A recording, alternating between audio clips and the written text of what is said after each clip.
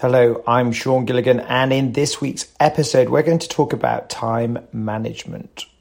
For the purpose of this podcast, we're going to look at how you spend your time in business, but of course, having a good home-work-life divide is important, and seeing your family. Of course, the more leisure time and the more family time you have, the less time you have for business, and that has to come down to the individual in question and what they want to prioritize. There are only two things that you can invest. Firstly, money, and the second one is time, which is quite often overlooked. Life's a journey, and you've got to determine, are you on the right path? Who do you want to be in 90 days from now? And what will be your attention, focus, and energy be on? You can only invest two things, remember, money and time. How you invest your time will affect your living standards and your happiness. The most important question in time management is, am I doing the right things?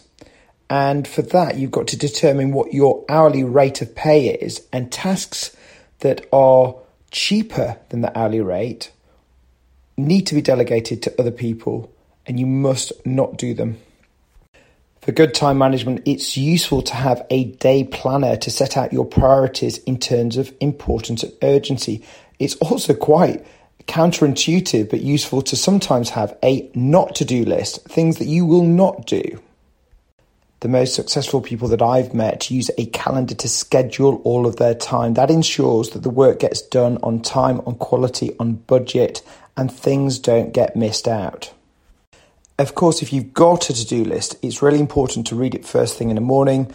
And I love the phrase, first is worst. Getting those important and urgent tasks out of the way first thing in the morning, you then start to feel good. It's important to keep going back to your to-do list at the middle of the day and at the end of the day to see what has been accomplished and what has been left. Another time management tip is to attend only the meetings which are absolutely necessary to do your job. Meetings can be a drain on time, and unnecessary meetings ultimately are wasteful. When you're in the flow of work, close your door when you are focusing on the task and put up a sign, let your voicemail take your phone calls. And it's important to say no as often as possible when you have reached your limits. Don't take on more work and more work and more work. Otherwise, you will get nothing finished.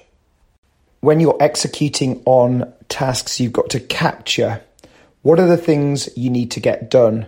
Who are you waiting on? Look backward and forward on your calendar. When you're capturing tasks, you've got to clarify, is this actionable? If the answer is no, then trash or store for reference later on.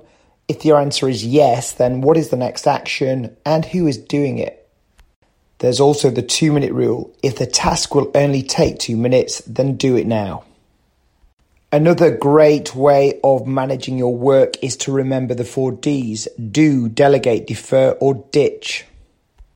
When you're organizing your work, sometimes you'll have to park things on the calendar, and it can be quite overwhelming in terms of next action. So some people organize next actions into context lists, for example, calls, agendas, your boss, waiting fors, or projects.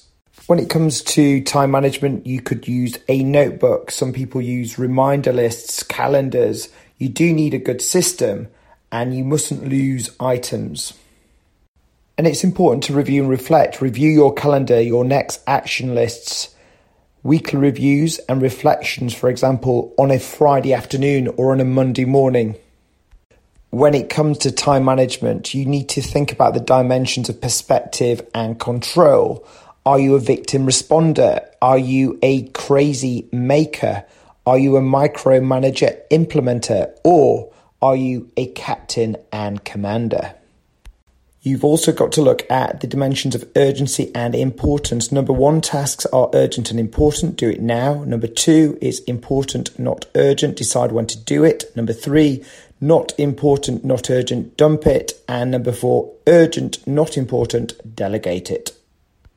Let's go through a few examples. Urgent and important might be a crying baby, a kitchen fire, or some phone calls you've got to do. Not urgent and important might be exercise or planning. You've then got examples of stuff that's urgent but not important, such as interruptions, distractions, and other calls. And then you've got not urgent and not important, such as trivia, busy work, and time wasters. Looking at the time management quadrant, you've really just got to establish what's important and what isn't, and focus on your important tasks. Remember, millionaires have the same number of hours per day as any ordinary person. It's how they spend their time which makes them successful. I've been Sean Gilligan. Apologies for my voice this week. It's slightly faint, but I just thought it was important to do the podcast.